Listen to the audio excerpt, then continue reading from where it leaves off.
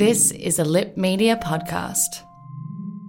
Deviant women, deviant women, deviant women, deviant women, deviant women, deviant women, deviant women, deviant women, deviant women, deviant women, deviant women. Hello and welcome to Deviant Women, The podcast where we talk to you about deviant women from history, mythology literature. and contemporaneity. I'm Lauren. I'm Alicia. Welcome back to the show for another week. I don't know why I'm talking like this. Stop. Stop it. Stop it. How are you, Lauren? Oh, I'm all right. You know, my voice feels scratchy to me, but I don't know if it's coming across as scratchy. Doesn't sound scratchy to me. Yeah, but I'm not sick. I'm Thank not sick or God. anything. I think it's just from breathing heavily while I work out at home. This is a new thing that I've put back into my life after many years of not doing that, and my body is responding strangely. Oh, yeah, to physical exercise. Yeah, It'll do that. Yeah. high intensity cardio. Well, I'm not doing high intensity cardio, but I am going for walks. Good. Sorry. It's important to be active, to do something. So we've got our bodies moving. That's good. And today, ladies and gentlemen and boys and girls and everyone in between, we're going to get our brains moving. Oh, okay. Do we not normally do that? Is that new for this podcast? Like, is this news? Not necessarily. I was just like clutching at straws for some kind of segue there.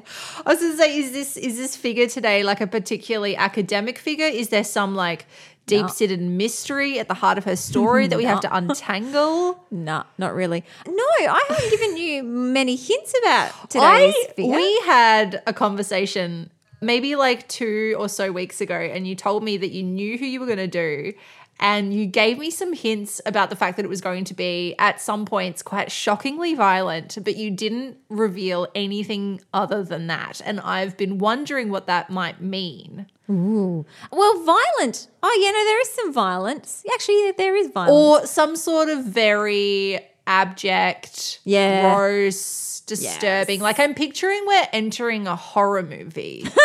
We're not. Well, we're not. All right. Look, maybe I've played up the horror movie angle of it a little bit. So now I'm going to be disappointed. But no, there is one particular part of today's narrative that is horrific. It is horrific. It is. But it's not the be all and end all of today's. It's not like a horror story. We're not No. going. It's not like the possession of Ludan or something. No, it's nothing like that. In fact, interestingly, it's much more in line with our more sort of light-hearted Belle Epoque sort of frivolity and Really? frivolousness. Yes, this is where the majority of our story takes place. I was not expecting that. I was ready for Texas Chainsaw Massacre.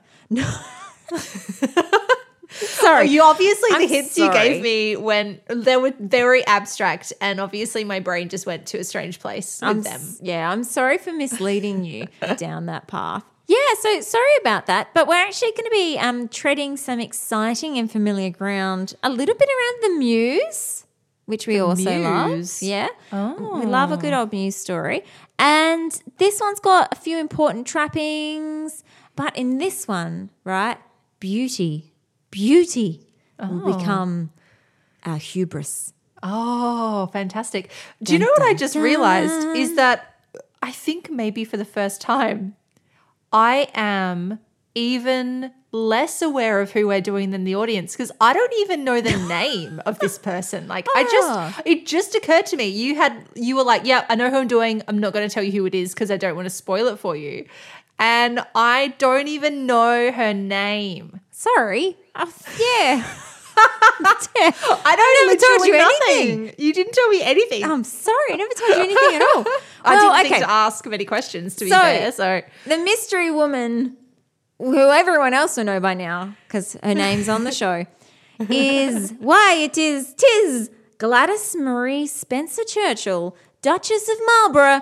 oh, otherwise known as Gladys Deacon, which probably doesn't make it any clearer to you who None she of that is. means anything to me. I've never heard of this person before, but she sounds pretty spectacular. She is a bit spectacular. Well, I'm not surprised. She's not exactly a household name, but she was certainly famous in her time, and she has got quite an intriguing story. So I mentioned that beauty is going to become the hubris in today's story, and I feel like maybe that's not exactly the best way of putting it, because I think that often when we think of, you know, beauty in that kind of sense, we're sort of talking about vanity, right? And we kind of sort of feel like vanity is this very negative sort of thing. But I think actually the opposite of vanity is truer here. It's kind of a bit of a lack of self-love rather than an excess of self-love, you know? So Interesting. Yeah. I feel like we've been also having just us two personally have been having some conversations about beauty and vanity and intersections with how women perceive themselves as being beautiful and what that means in terms of other ways that they might understand themselves as well as, and whether seeing yourself as being a beautiful person is at odds with being a witty person or an intelligent person or, you know, a funny person. So yeah, and Interesting. This is a conversation that we will get to in Gladys's story, and that's kind of where we're going to hit the hurdle of this little bit of the tragic part of her story. So we'll go back in time. We'll start at the very beginning, and we're going to go back to the end of the 19th century. Sorry about that, everyone. So our Gladys comes from a very rich heritage. She comes from a naval family from California on her mother's side, and her father, Edward, came from another well-to-do family from Boston. So her father, Edward, and mother, Florence, married in 1879, and they went to live in Paris because this is what everyone with a bit of money was doing in the late 1800s. Everyone who wanted to be anybody, who wanted to be part of that life was moving to Paris because as we've touched on so many times this is the start of the Belle Epoque. It is the start of that incredibly rich and artistic and vibrant community of artists and intellectuals and wealthy socialites that were all flocking to Paris at the end of the 19th century. It was just the place to be. So Edward and Florence, they were very well-to-do people, so they wanted to be where it was at as well. Florence herself was quite a society beauty, and so this is where Florence and Edward ended up after they were married. They had 4 daughters and a son. Sadly, the son died in infancy, but the 4 girls all sort of blossomed into, well, actually, one of them didn't quite blossom into womanhood. One of them did die in her early 20s. Oh, but that is quite sad. I did actually for a moment think you were meaning to say one of them didn't blossom, as in like there was one. That's the ugly duckling. Like, yes. I didn't want to say that, but yeah, that's where I wondered if that's where you were going. And I was like, oh, gee, you're being a bit harsh with your judgments there. No. But Florence, the mother, she was quite a society beauty herself, and she loved the social life. And in fact, she maybe loved the social life a little bit more than she loved being Her children. a mother. Yeah. But this was, I think, but this is also an interesting one because this is common of the time anyway. Because It really people with was. people with money, you could afford governesses, you could afford nannies. You saw your children for like 5 minutes when they came and kissed you goodnight. Yeah. Before they went to bed. You'd be like, oh, hello, darling. I forgot about you. Yeah. Give mommy a kiss on the cheek. Okay, goodbye. Which one They're are you all again? the Baroness from The Sound of Music. You know? Yeah, exactly. That light little kiss on the cheek. And then you send them off to boarding school. Precisely. Bye, So, darlings. but she did love her daughters, as some of her actions will go to show. Okay. But there I'm was sure she did. definitely that relationship that was part of her status and rank and class as well. She did, however, teach her daughters some neat little tricks, which she herself, as a society beauty, had learnt. And one of those tricks was that it was always best for the girls to treat any suitors that might come their way as dogs. And that it was Great. all. Yeah, it was always, Excellent advice, Mum. yeah, thanks, Mum. Great advice. Because it was always sort of best to hold back treats and make them beg. Oh. So, this Right. was her motherly advice that she Okay. passed on to her daughters. So I think, it's not bad. Do Not with bad that what advice. you will. Do with that what you will. Gladys certainly took this advice to heart, though, as we will see. So the children grew up with their mother and father in this sort of very lavish social life. And they travelled around a lot together, of course, going where society parties were at. And it was in February of 1892, when Gladys was just 11, that she and her family were staying in Cairn. Now, this is an interesting one because her mother's lover was also staying in Cairn at the same time. Hello. This is a thing that the upper classes get away with a lot, isn't it? Oh, They have lovers yes. everywhere, just all over the place. Absolutely. And Florence was, as I said, she was quite the looker and she had no lack of suitors coming her way. So, And she's still with her husband, right? yeah, absolutely. Yeah. So He's there's- probably got his own lovers, it's fine. Well, this is interesting, right? Because there's nothing in the records to suggest that he does. Oh. In fact, the story goes that Edward, the husband, was pretty jealous and suspicious of his lovely and beautiful wife. And when they arrived at the hotel in Cairn, he had his suspicions about who Florence was having an affair with as well. And he insisted on checking through the register to see what other guests were staying in the hotel. And lo and behold, he found the name of the man who he suspected his wife of having an affair with. So he demanded that they leave that hotel and go and stay in another hotel, which Florence agreed to. They went and moved to another hotel. Florence was the one who sorted out their new digs for them in this new hotel. And when she did, she said, oh, look, sorry, because this is another thing rich families used to do. You'd also have separate sort of rooms and chambers. Yes. So very, very common to have your own rooms in a hotel and rather than staying together. So she said, oh, look, sorry, Edward, I couldn't get us all a room together. So I have my chambers on this floor. I couldn't get any other chambers on this same floor. So you and the children will need to stay in the floor above. You and the children. Yeah. Yeah. Edward's like, yeah, all right. Sure. Okay. Yeah. So Edward again demands to go through the register, finds the same man's name there. He's now moved to this hotel following Florence around. But under the lover's instructions... Use a fucking fake name, dude. I know. Anyway, sorry, go Why on. not pretend? Like, it's really so silly. But the lover has instructed all the staff to lie, to say that he's already checked out if Edward asks any questions. Okay, so if he's going to that length, why not just use a different name? I know. It's ridiculous. okay. It's this Anyway. ridiculous tangled web, but this is how you function in society. This is how Yeah. things play out. So Edward is so angry and so suspicious that he finally decides he wants to demand a divorce from Florence. He's had enough of it. But of course, a divorce would be devastating for Florence because this would make her a social outcast. And society life is basically the only thing she lives for. This is Yeah. what she loves. So she refuses the divorce. So they carry on in this fucking little charade of happy families until Edward finally catches them together in some very incriminating circumstances in Florence's Hotel Boudoir. Is this where the bad thing's going to happen? Yeah, a bad thing happens here. But this is Okay. not the bad thing. There are more bad Oh. things. There's another bad thing to come. Okay. So Edward comes charging down to her room, banging on the door, demanding to be admitted to the room.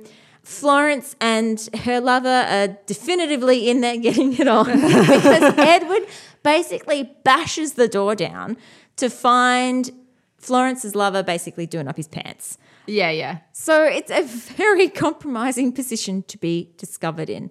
Edward has also come prepared. He's got a sword. No, he's packing a pistol. Of course. Florence's he is. lover, who's also a bit of a coward, dies behind the sofa and Edward fires 3 shots into the sofa and, of course, he hits his wife's lover. Dun, dun, dun.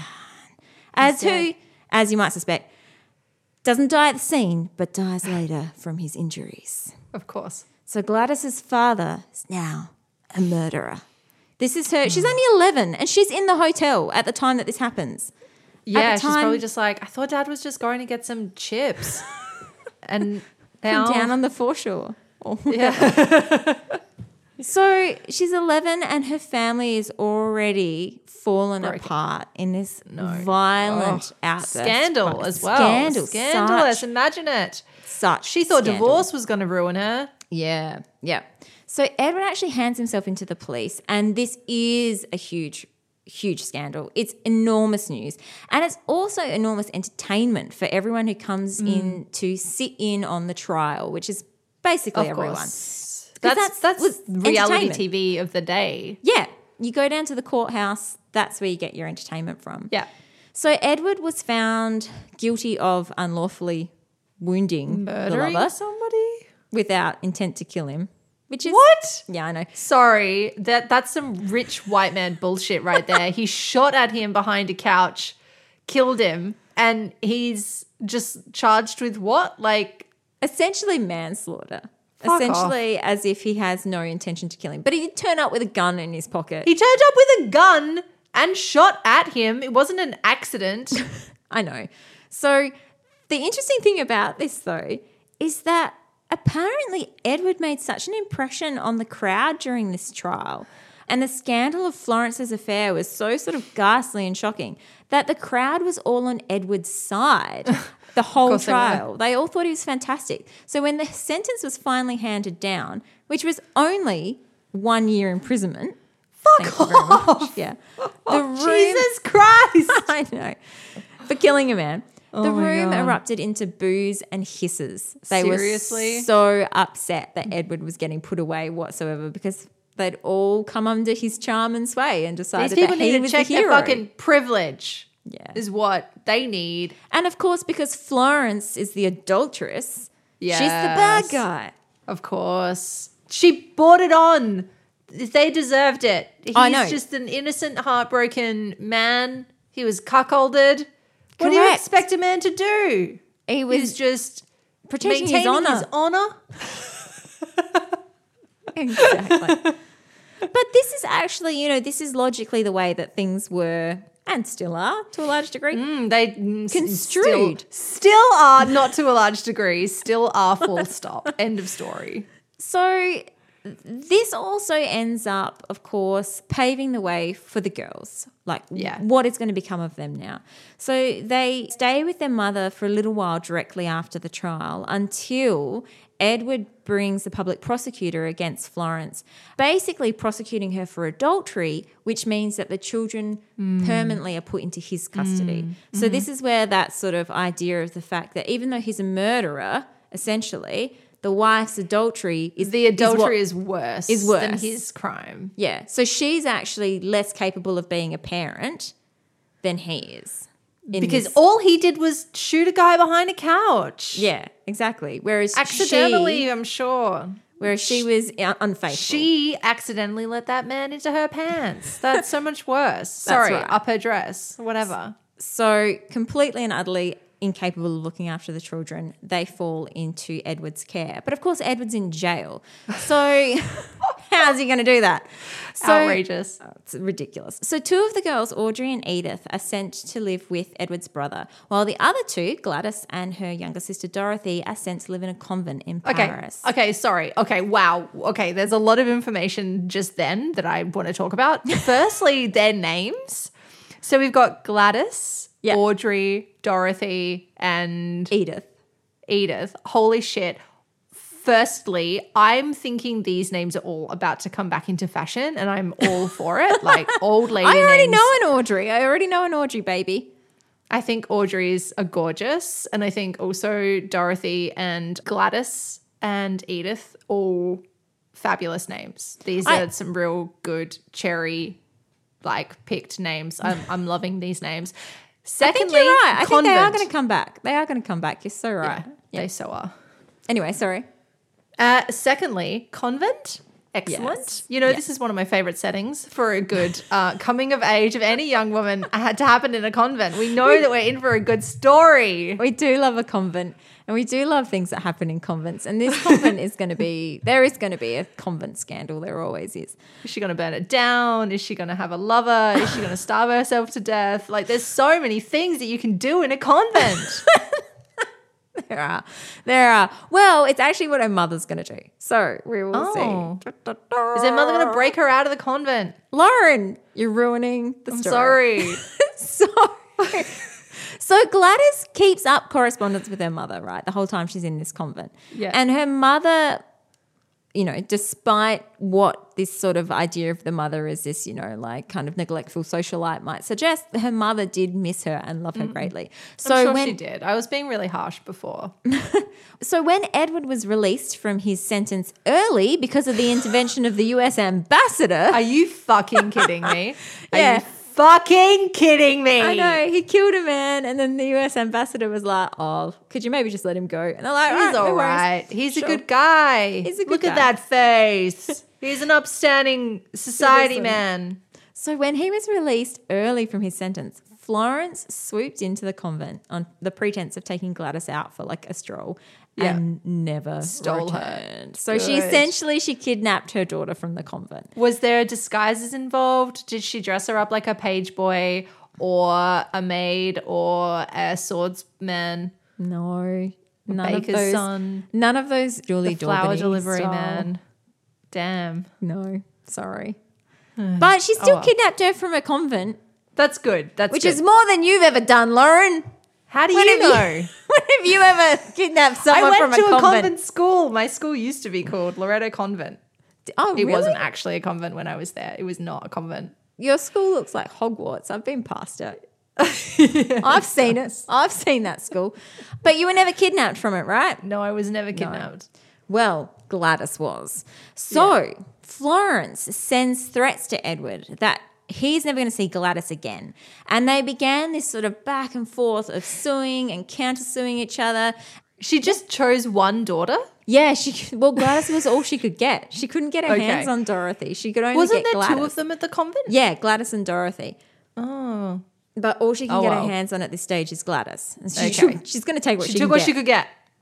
That's So right. they're back and forth. So they're back and forth. They're putting all sorts of lawsuits against each other. And finally, Edward again wins custody of all of the daughters except for Dorothy, Interesting. strangely enough. So Florence was forced to give up Gladys finally, and Florence ended up remaining in France with Dorothy, the youngest daughter.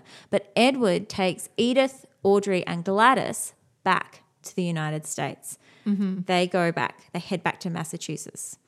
Now, she lives in the US with her father and her sisters for the next 3 years, being schooled here all the while, and she's growing into an incredibly wily and intelligent and witty young woman who is also very Beautiful. beautiful.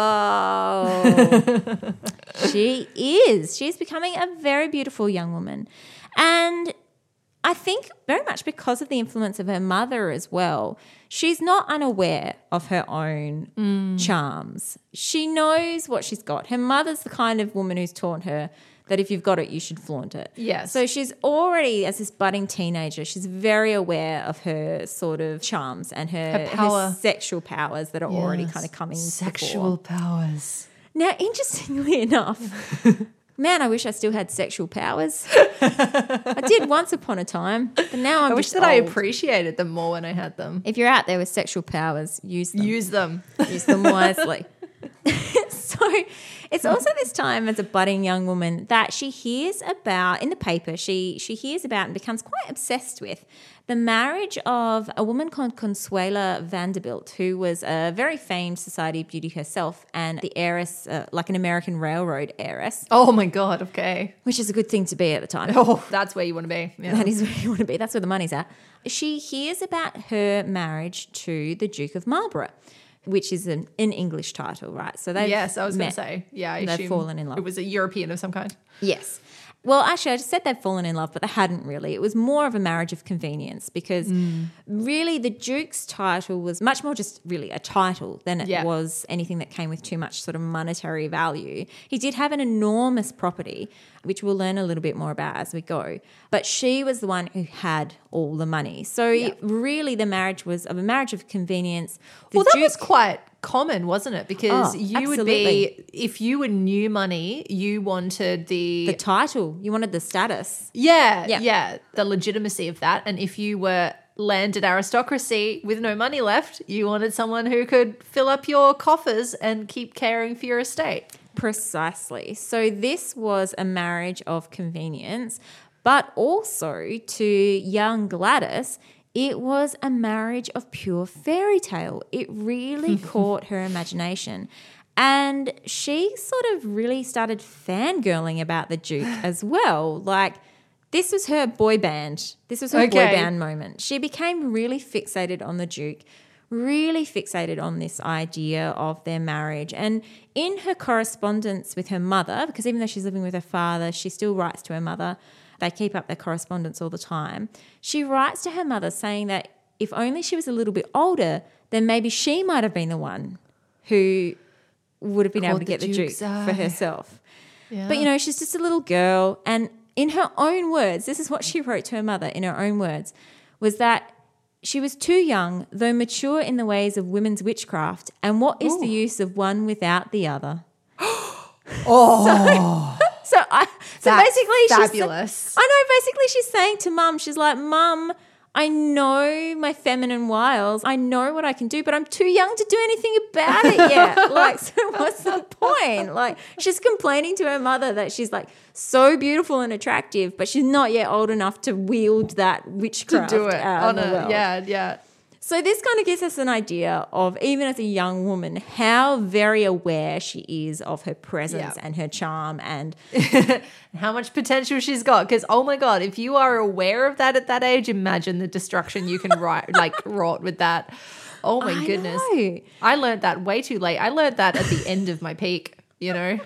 I was on the downslope You're still by the time I peaking? figured that out. You're still peaking? No, I'm on the other side of the crest. Let's be honest. Oh, we all are really, aren't we? It's all right. Anyway, let us not lament our own lost youth. Let us return to Our Gladys's youth. faded womanly witchiness. We're just getting, that's all right. We'll just get haggy and that will be even better. It's a much more powerful form of womanly witchiness. Yeah. We're going to embrace our hagginess. So anyway, also by this sort of time, so we're getting towards the end of the 1800s here, getting towards the turn of the century. And Gladys, as I said, is blossoming into this woman. What a terrific turn of phrase that is, blossoming into a woman. Father's health is sadly failing, as is his mind and his memory. So he agrees to release the girls back into the care of Florence. And after she completes her studies in America, Gladys heads back to Europe to live with her mother. Now, sadly, Gladys never ends up seeing her father again, even though she keeps up in contact with him the way she did with her mother when she was in the opposite circumstances. And he was slowly becoming sort of worse and worse. And shortly before he died, Florence said that he was having sort of delusions and telling everybody that he was like the nephew of Moses. Oh. And That's it's an interesting one to latch onto. But so he was really rather unwell towards the end of his life here, and he passed away in 1901. When he did, he left each of his daughters an enormous inheritance. And this is basically what Gladys can live off for the rest of her life. So this basically sets her and her sisters up. Now, she's in Europe now with her mother. She's school, and her mother wants the best for her. So she's schooled for a while in Germany, in Italy, in France, of course. She learns multiple languages. She becomes incredibly well read in, you know, all sorts of the classics, also in the writers of the time who are coming through. Wow. She's incredibly well educated. She's turning not only into a beauty, but also into a great intellect as well. Yeah. So when she kind of returns to Paris at the end of her schooling, she's becoming quite the notable lady and a society beauty who's full of wit and charm. And she begins to attract sort of the peak of the society who's around her at the time. Apparently, Gertrude Stein's brother Leo proposed to her at this point. wow. Oh God! Imagine having Gertrude Stein as your sister-in-law. I know. Would that be a good thing or a bad thing? Amazing. I don't know. It'd be terrifying. I think it'd be terrifying Actually. too. Very intimidating. But she declined to marry Leo. He wasn't the only one. She was also courted by the Crown Prince Wilhelm of Germany. Oh, I think he was a suitor of Leanne de Pouchy as well. fucking Or the Valtes. But One of them. This is the thing, right? Because I think this comes back to this idea that we talked about in that episode, that if you were a wealthy, aristocratic or royal and if there were society beauties, it was your job or it was your sort of task, your challenge to try Sleep and with all of them. to bed as many of collect them all. Oh, absolutely. Yeah. You know? Yeah. And in both directions, we should say as well. Like, not definitely. just for men. Yeah. Oh, yeah. It definitely worked the other way because later it said that Gladys claimed she'd slept with almost every prime minister in Europe. Holy and, shit. Yeah. And that she'd slept with most of the European kings as well. Wow. That's quite a claim to fame. It's quite a claim to fame. So, yeah, it definitely is a two-way street. Yeah. Everyone's basically trying to get as many notches on their Yeah. bedpost. As many very fancy notches as they can in their very Yeah. fancy belts. Exactly. And Yeah. so they can kind of, compare. Have you slept with? Oh, yeah. I slept with. And have you? Yeah, I know. I totally slept with And him too. everybody thinks that everyone back then was so repressed. They were like horny as fuck and not ashamed of it. They were true. sleeping with everybody. Yeah, but think of the syphilis. Oh, the God. syphilis. Yeah. Actually, Yeah. syphilis does play, it doesn't play a part, but it might get a mention later in the story. Okay. So, as well as all this royalty, she also is falling into the circles of many of the artists who are around at the time as well, who are inspired, of course, by her beauty and find real inspiration in Gladys. So she's moving in circles with people like Monet, Degas, Rodin, and also the Italian artist Giovanni Boldini, who fell madly in love with her, but who she constantly refused. And Because she's playing that game her mother taught her with him. She's treating him like a dog, right? Yeah, exactly. But also apparently he was a little bit sort of handsy and a bit Stay, gross. Baldini. Yeah. Down, Baldini. I don't know if she really would have found Boldini all that attractive. But even Marcel Proust, of course, the French novelist, and he wrote of her exceeding beauty and intelligence. So even he was falling in love with her. And she became friends with, the likes of author Edith Wharton and poet Edith Sitwell. More Ediths. So many Ediths. So many Ediths. Edith is definitely, it's going to be the name for 2020. Edith is on my list. It's like on my short list of names. All right, let's say that's the name for 2020 out there, people. Nobody steal it now. All right, okay. I won't steal it. Yeah. I'm not taking Edith from you. No one take Edith. If you already have a child called Edith, change For a it. child that doesn't exist. Change may it. never exist, but Anyway, so she's moving in these incredibly elite circles in Europe and she's garnering all this adoration everywhere she goes. But her mother decides in 1902 that she wants to expand out Gladys's world. And so Oh she my God. So like mum's totally on board. She's like, you are Oh. not sleeping with enough fancy men. I know more fancy men and I'm going to hook you guys up. You don't worry. Mum's going to be the best wing woman you have ever had. Do you know, I think her mother's kind of fabulous, hey? She sounds great. Yeah, I'm all for Florence. Sounds like a really good mother. Is Florence also on your list of names? Yeah, I've thought about that one, to be honest. Yeah. Yeah, I thought you might have I've considered given the Florence. a try. Yeah. All right. Anyway, so she decides she's going to debut her daughter in London society. So she takes her over to the UK, and here, of course, again, Gladys quickly falls in with the best of the best. Now, interestingly, she happens to fall into a very close friendship with Consuela Vanderbilt, right? What? Oh, Remember her? Gosh. Oh, is this going to turn into like a single white female thing? Not quite, but that would be good. But of course, the wife of the Duke that she's Yes. had this fucking crush on since she was a kid. She's right? going to weasel in. Isn't this? It's fascinating. Like you think about the crushes like you had when you were a kid, and imagine this is the thing you make up for yourself. Yeah, where you're yeah, like, yeah. I'm going to meet Christian Slater at this thing for God knows what reason. I'll run into Christian Slater. She's Who going to can marry say? Christian Slater and die. And he's going to see me, and he's going to fall in love with me, and then that will happen. He's Yeah. going to marry Christian Slater and die. Like how Katie Holmes grew up with Tom Cruise pictures on her walls, and then she met him and had a baby with him, and then he turned into. She realized that he was Tom Cruise and divorced him. See, Like it's very that. similar.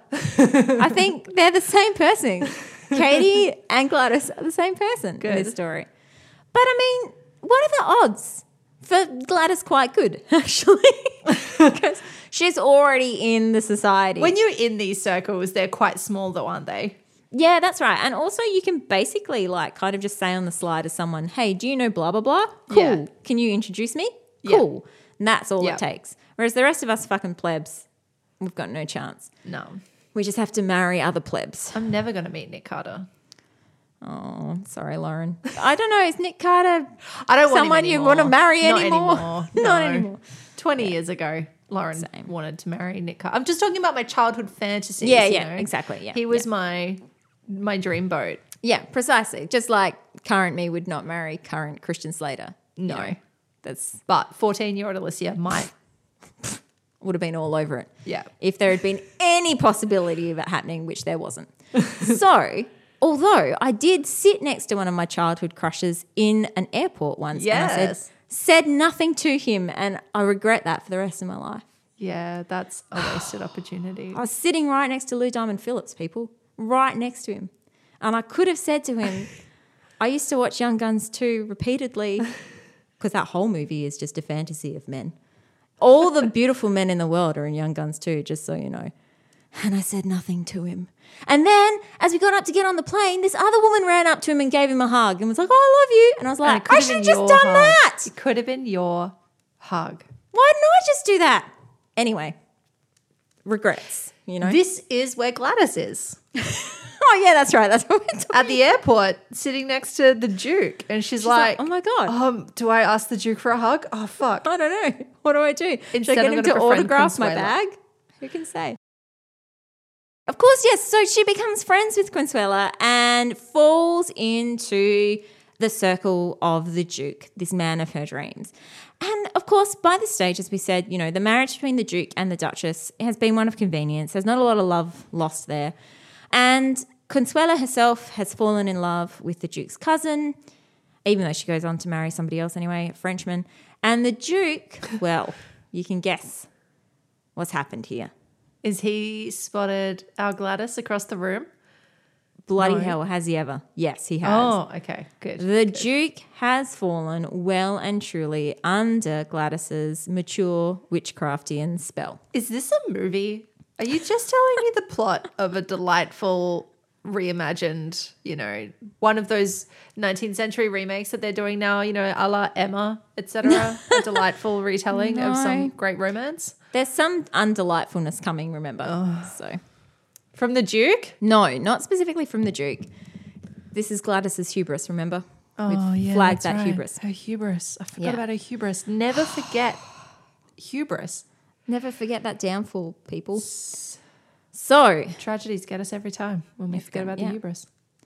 So as I said, this marriage is falling apart, and Gladys kind of positions herself very nicely in between them, and she firmly installs herself at Blenheim Palace, which is where the Duke lives, as his mistress.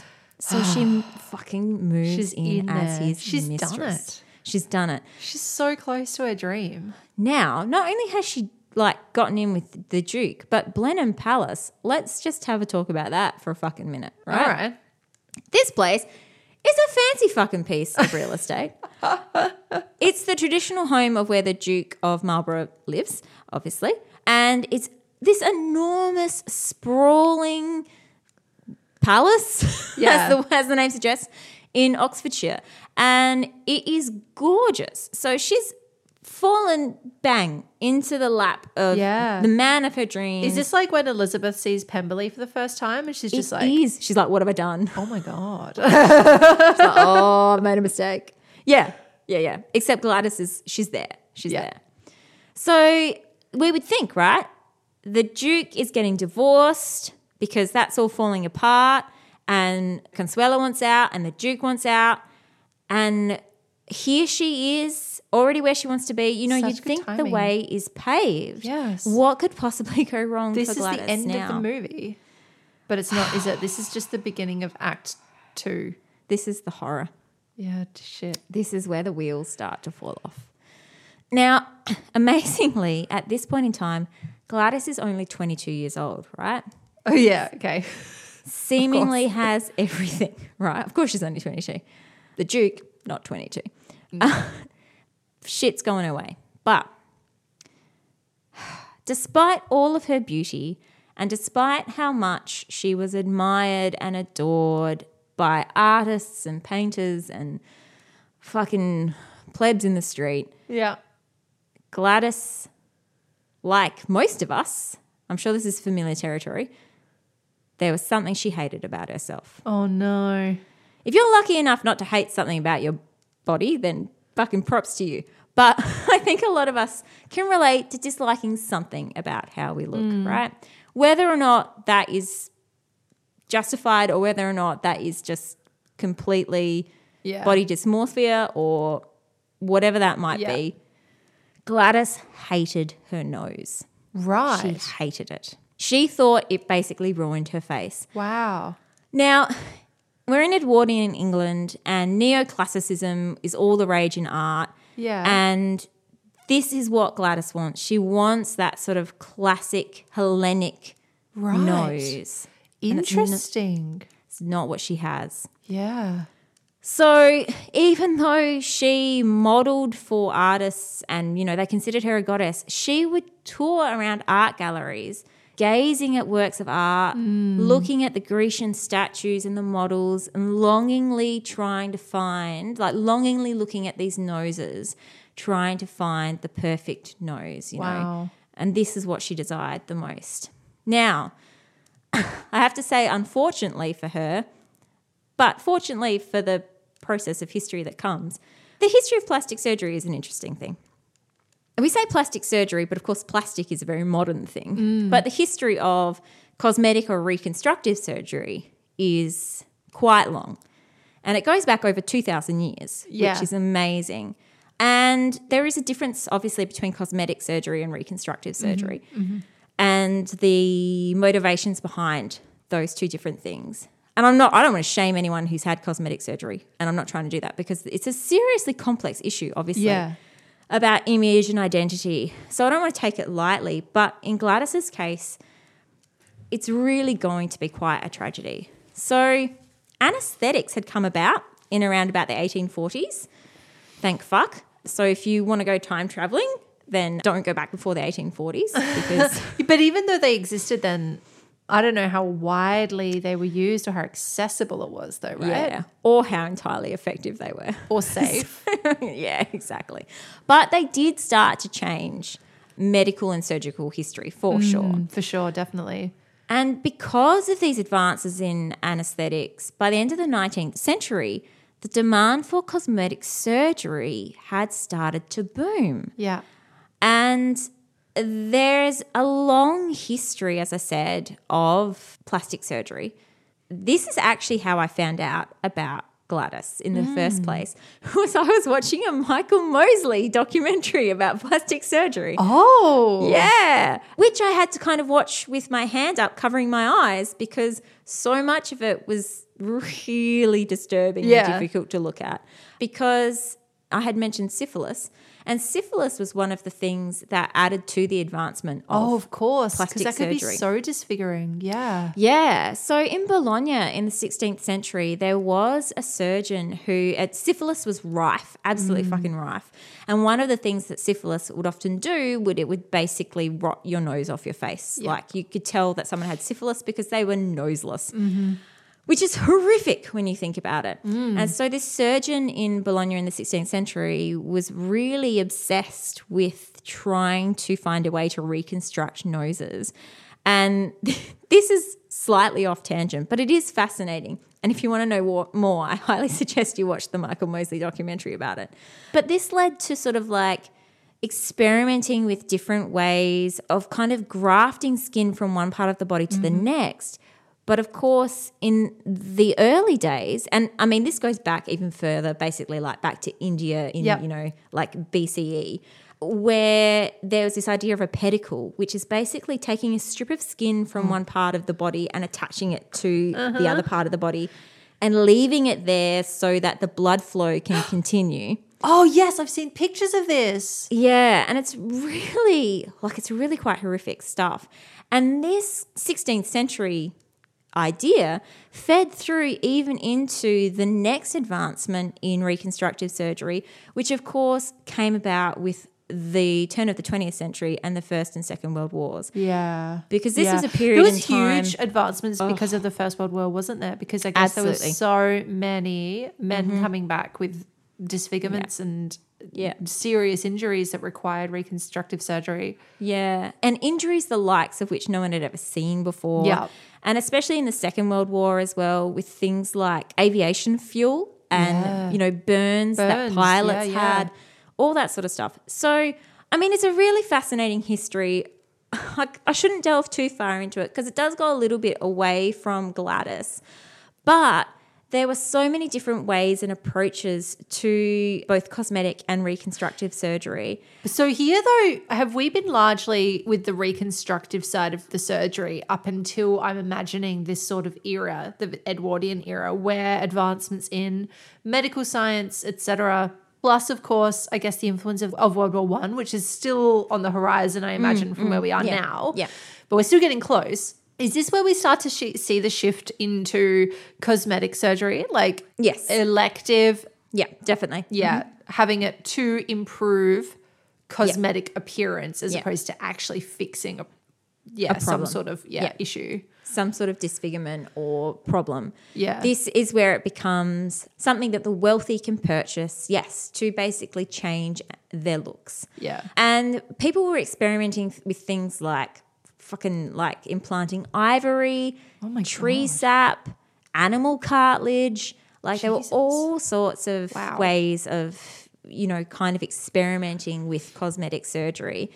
And more and more people were buying into it at the end of the 19th century, trying to give it a go. And I think that this is an interesting one when we talk about beauty because, we think about, cosmetic surgery as sort of this thing of like, well, if you're wearing makeup, you're still changing how you look. So what's the difference to cosmetic surgery if you're changing how you look?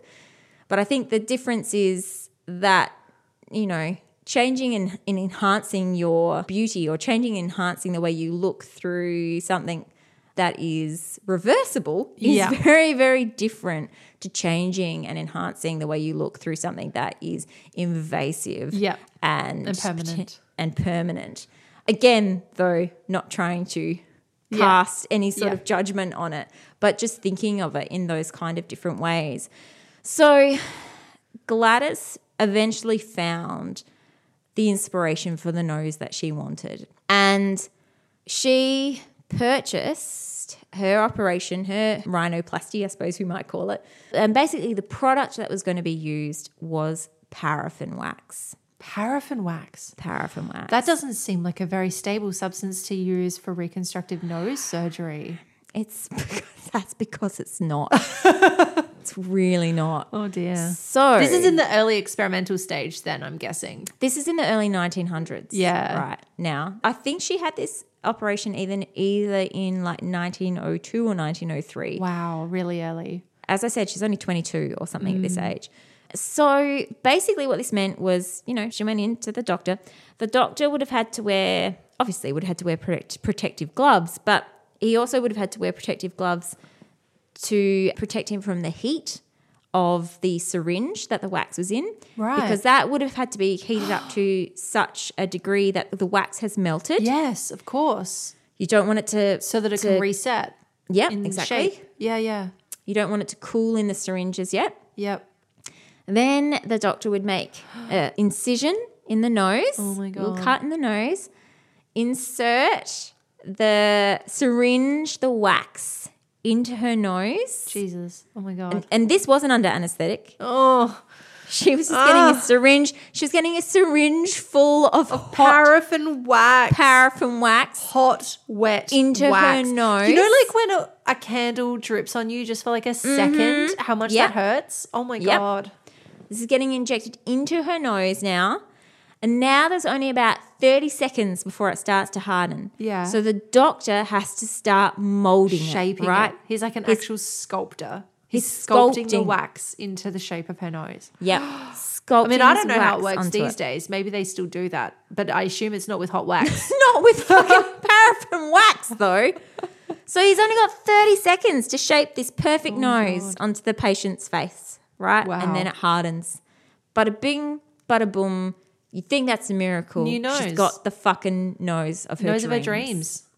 But before you start thinking to yourself that that's a good idea and you might give yourself a quick fucking Please makeover don't. with This is some not, wax, Yeah, this is not a...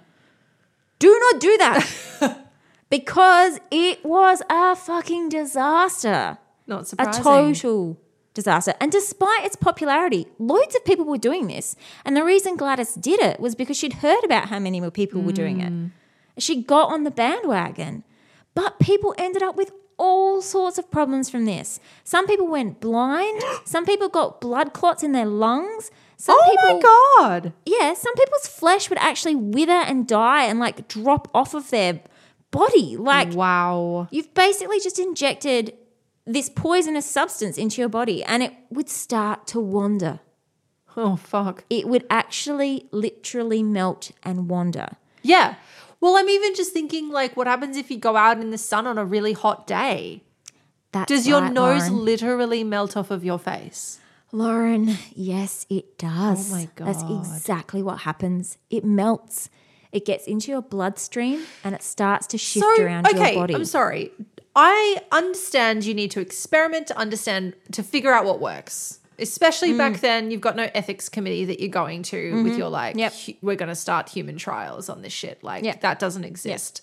So I understand still though that there's a process. You need to know what works. We wouldn't have ended up where we are if we didn't have these all things those happen. disasters that happened first. But when you experiment and your patient that you have put the paraffin wax in starts to get blood clots in their lungs because the wax has melted and moved amongst their body, do you not at that point then say, okay, maybe wax is not actually the thing that we should be using. Maybe we need to try something else and we're going to not do this procedure anymore because this is ethically fucked up.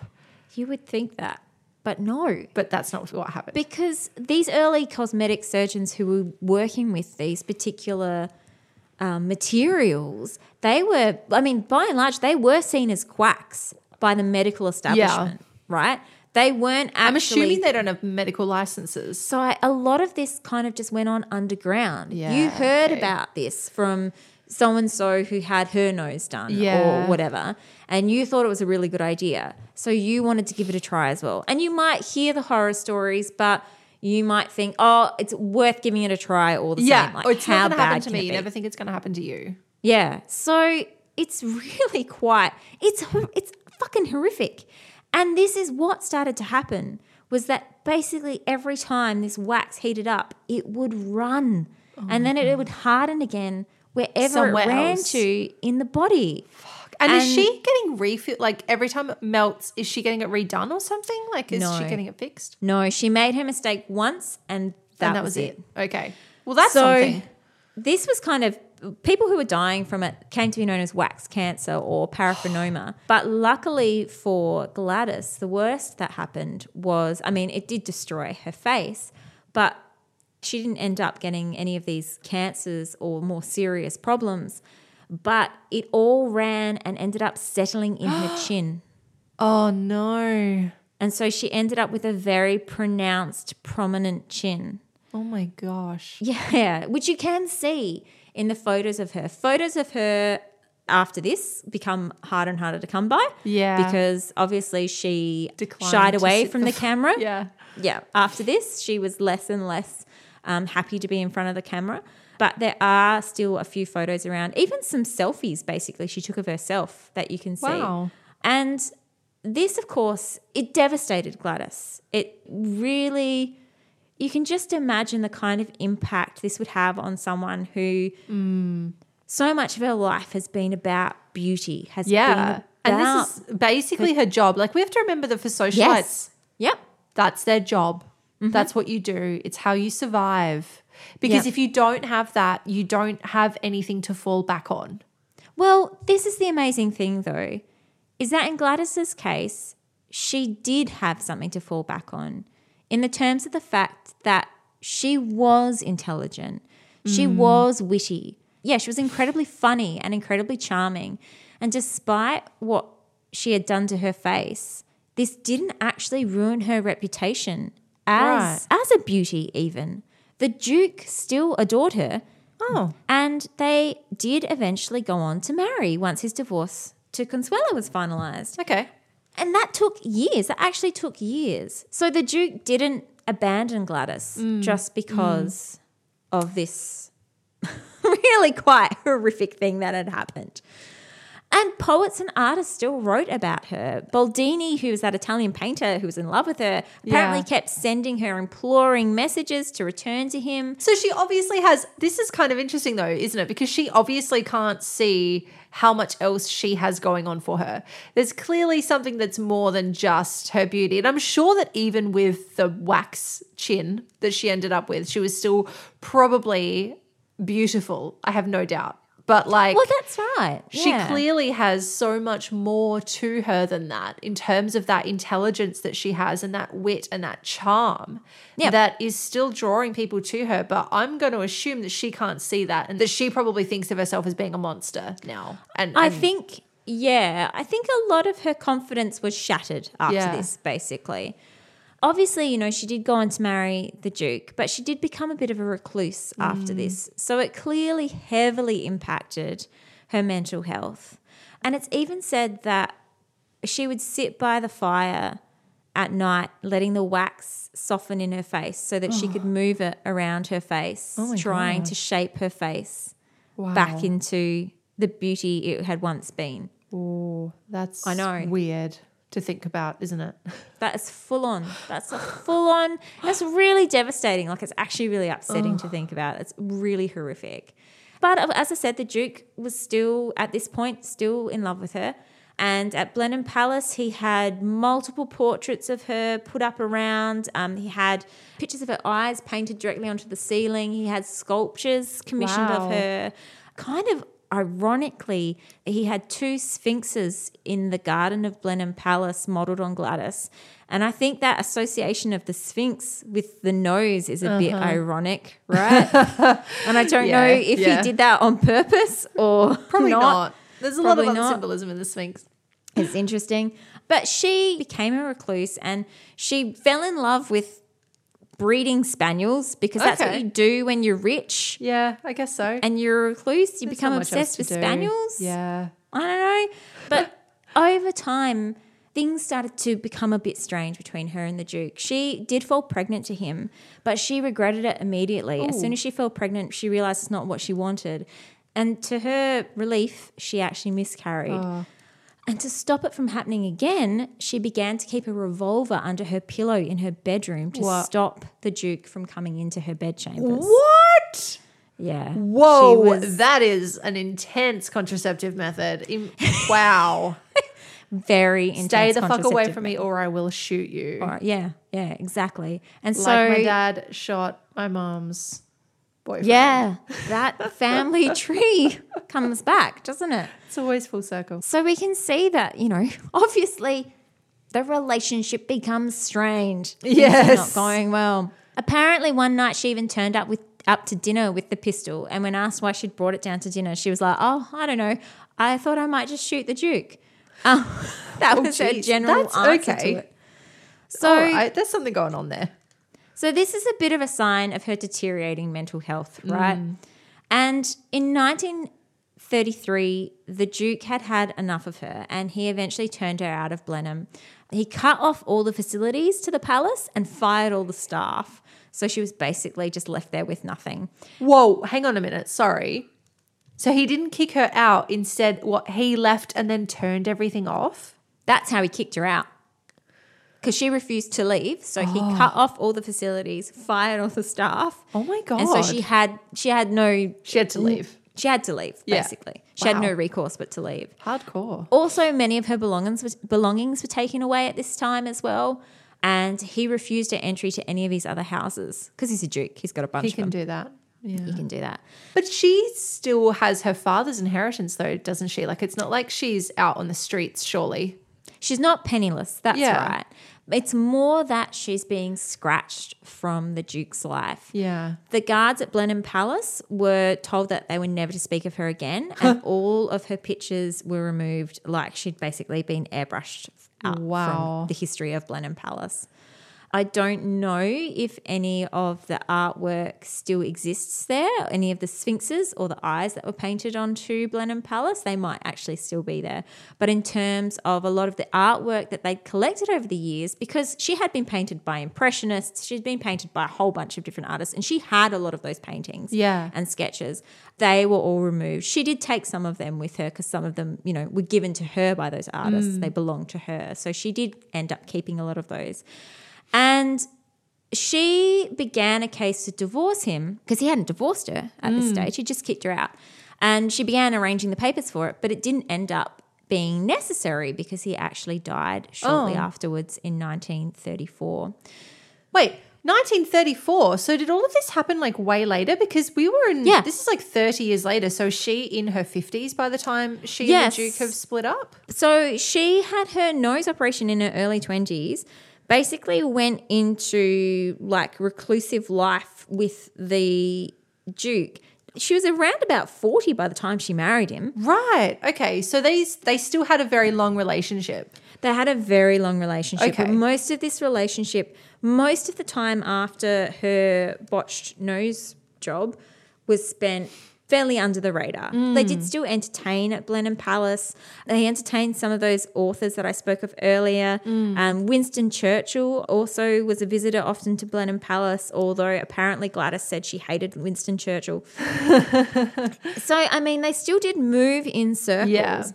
But she just became more and more reclusive and shied away from that limelight. Yeah. So there is a period of her life here, like 20 Which odd is years not of her that much life. is going on except for the spaniels. Yeah, breeding spaniels. Yeah. That's basically it. Yeah. So soon after the Duke died, she retreated to a small little cottage that she purchased for herself. And here she became like a total recluse. Absolutely. She lived here on her own. She basically would never leave the house during daylight hours. She'd only go outside to walk her dogs at night. And she was basically here living like this for the next 30 years. Wow. So she wouldn't have even noticed COVID. No, not a bit. She became a bit of a crazy cat lady, essentially. She did have all the spaniels still, but she also just collected animals. She loved cats, collected cats, which, who can blame her? And her house kind of started to fall into disrepair, basically. Like it became, the animals overrun it. She's become that lady. She's become that lady, yeah. Local children wouldn't walk near her house because they thought she was a witch. She's that lady. She turned into the bog witch. She became the hag. That is also a life goal, though. Yes. Oh, no. I was actually just thinking about the fact that I feel like, no offense, I mean this with love, but you're only a couple of steps away from this, really. Who, me? Essentially Yeah. me. The cat lady who Yeah. doesn't leave the house. It's true. I feel like you aspire a little bit to hag life in a dilapidated cottage with your cats. do. I mean, I have a porch, and children do have to walk past my house to go to the local primary school. So I feel like I am well placed to become that person that they run past my they house. skirt around and they dare each other when they walk past to go and like knock on your door. Exactly. I'm so close to this life goal. I've almost attained it. It's not that far away. No. Anyway, well, Gladys attained it. And so rumours even circulated that when her animals died, she'd put them in the fridge to bury them later. And That's okay, no, but I'm sorry, but that's actually not quite as crazy as it sounds, because if you No, can't that's bury them immediately because of a Keeps whole them number fresh. of practical reasons. She's an old lady by this point. I don't think that she's got the upper body strength to go digging holes willy-nilly in the ground, and you don't want a cat just decomposing on your living room. That's true, but Coffee I don't know table. I don't know if she had anything else in the fridge other than dead cats, though. Okay. That might I'm be. not sure. I'm not sure. I'm that sure could she be. had to. That's probably an exaggeration. That's She has just a me jar of trying to- pickles or something in there. That's true. That's just me trying to exaggerate the story for Don't effect. slander her. Come on. Basically, look, her living conditions became so decrepit that in 1962, at the age of 81, mind Wow. you, she was forcibly removed from her cottage and she was taken to St. Andrew's Hospital, which was basically a psychiatric hospital. And here she stayed in the psychiatric hospital and basically lived out many more years of her life. She died in 1977 at the age of 96. So, Wow. Is there a film of her life? Because this feels like the type of film that I feel like Joan Crawford would have done very well in. oh yeah, I don't know. Maybe. I think there's lots of films about women around her of the Yeah. time, obviously. I'm not sure. But do you if know what I there's a mean? It specific totally has film. those vibes. Oh, yeah. It's very Joan Crawford, isn't it? Whatever happened to Baby Jane. Without Yes. any doubt. No, but there is a biography of her by Hugo Vickers, which is from where I took most of this information from, is from Hugo Vickers' biography. Although I couldn't get my hands on it in full, and I basically just had to take bits and pieces from the internet. The Google Books preview. Yeah, precisely. And other bits and pieces that I could find. But he first wrote this in the 70s because he actually did end up interviewing her in the last few years of her life while she was in St. Andrew's Hospital. Because much like Gladys had sort of fallen in love with the Duke when she was young, Hugo Vickers heard Gladys's story when he was a young teenager and he sort of became obsessed with her. Right. And tracked her down and then, interviewed her and basically wrote her biography in Cool. those last few years of her life. It's been republished just this year, Okay, cool. I believe. It's just come out. He's rewritten it and re-released it just recently. So I think you should be able to get your hands on it if you'd like to read it, if you'd like to go a little bit more into depth with it.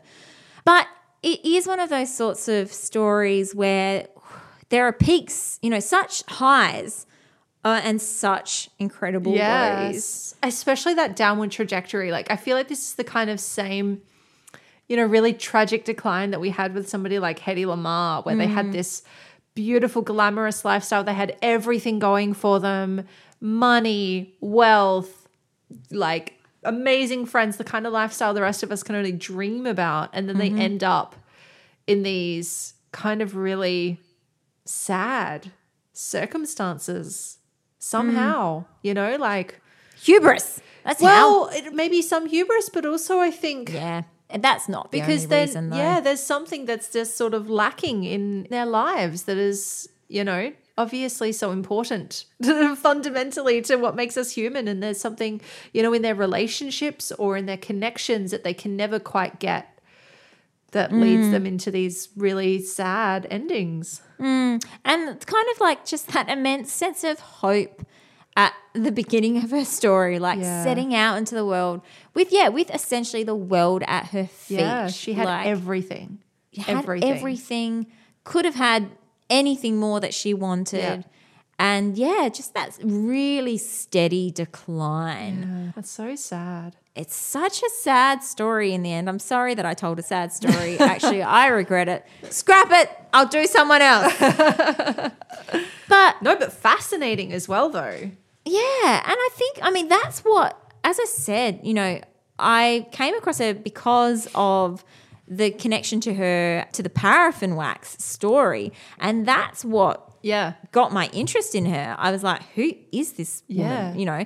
And I thought that looking into her, I wouldn't find much more about her other than the fact that, this was her claim to fame, that she was one of the victims of this paraffin wax craze. Yeah. But no, there was so much more to her story and her background and her family's life that really kind of just fell into all of those really interesting, I don't know, that's like you said, it should be a movie because there are so many different interesting parts And to it. it's a really interesting contrast to somebody like Leanne de Pougy, who we did a couple of weeks ago, who had maybe like the opposite trajectory of her life, who ended up in those circles and ended up with that lifestyle, but started from somewhere very, very different and ended somewhere very, very different. But still for a little while there in the middle moved in the same circles. Yeah, essentially. And I mean, I think in terms of the time that they were around in Paris, I think Pougy was maybe a little bit later. Well, she was turn of the Was she? century. Yeah. Yeah. So they were essentially around about the same time. Yeah. And they were moving in some very similar circles.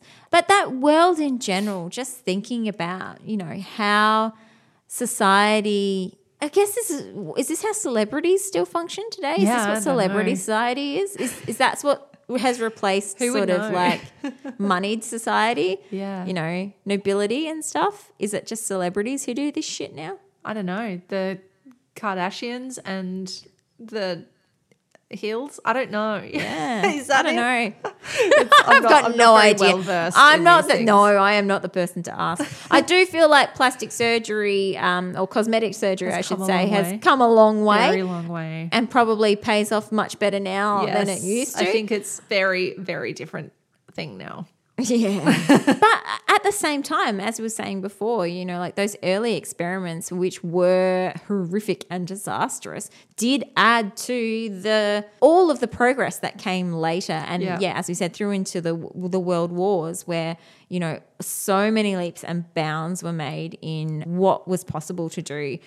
So Yeah. I don't know. Her story goes all over the place, but I thought it was a Yeah, it was fascinating fascinating. one. It was. I feel and like it's hope you really did too. different. So, it wasn't the horror story that I imagined, but it's a horror story of its own, perhaps in some ways. So, the thing that was horrific in a very different way than I imagined, but a really fascinating, interesting way, and a topic that we haven't really actually discussed.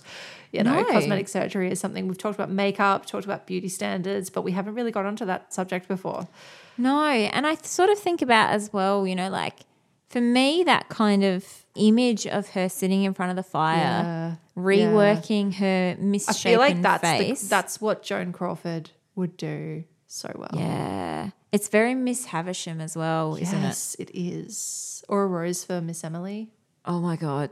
So many gothic undertones Yeah, it's great. to that. Let's just So- we'll cast the ghost of Joan Crawford in the movie of Gladys's life.